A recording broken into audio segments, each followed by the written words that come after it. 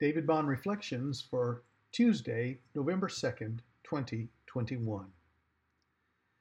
But the fruit of the Spirit is love, joy, peace, patience, kindness, goodness, faithfulness, gentleness, self-control. Against such things there is no law.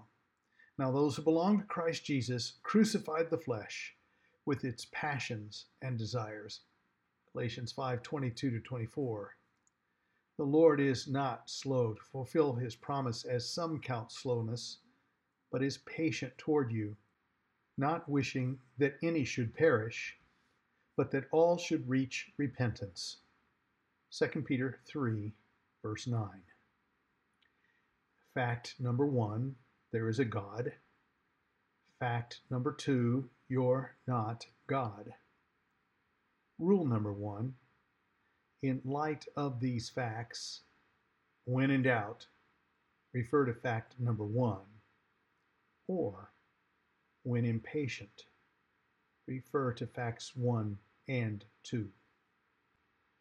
God is the key to true patience. He models it for us, and he requires it of all of us, unless we have molded for ourselves a false patience.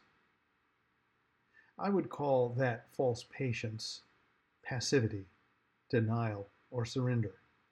For patience is not a matter of giving up hope. It's not a matter of waiting someone out. It's not a matter of grinding your teeth. Patience is a matter of waiting for God to give the best. It's a matter of trusting in his goodness. It's a matter of looking forward with anticipation and humility to what God has in store for you. It is a matter of applied faith, severely, singularly, wholeheartedly applied faith. That faith rests on the goodness of God, his righteousness, justice, love, and majestic power. We don't entrust ourselves to some impotent, well-meaning guru who tells us, in effect, don't worry, be happy.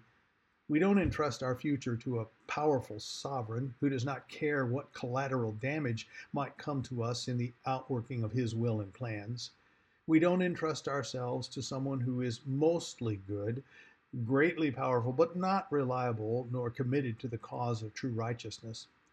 Patience is a matter of entrusting ourselves to the God who created us, redeemed us, and called us to an eternal blessing of life and joy. And there's the rub. We lose sight of this God. Our faith falters. We don't keep our eyes on the prize of the upward call of Jesus Christ to glories eternal. Sometimes we just forget.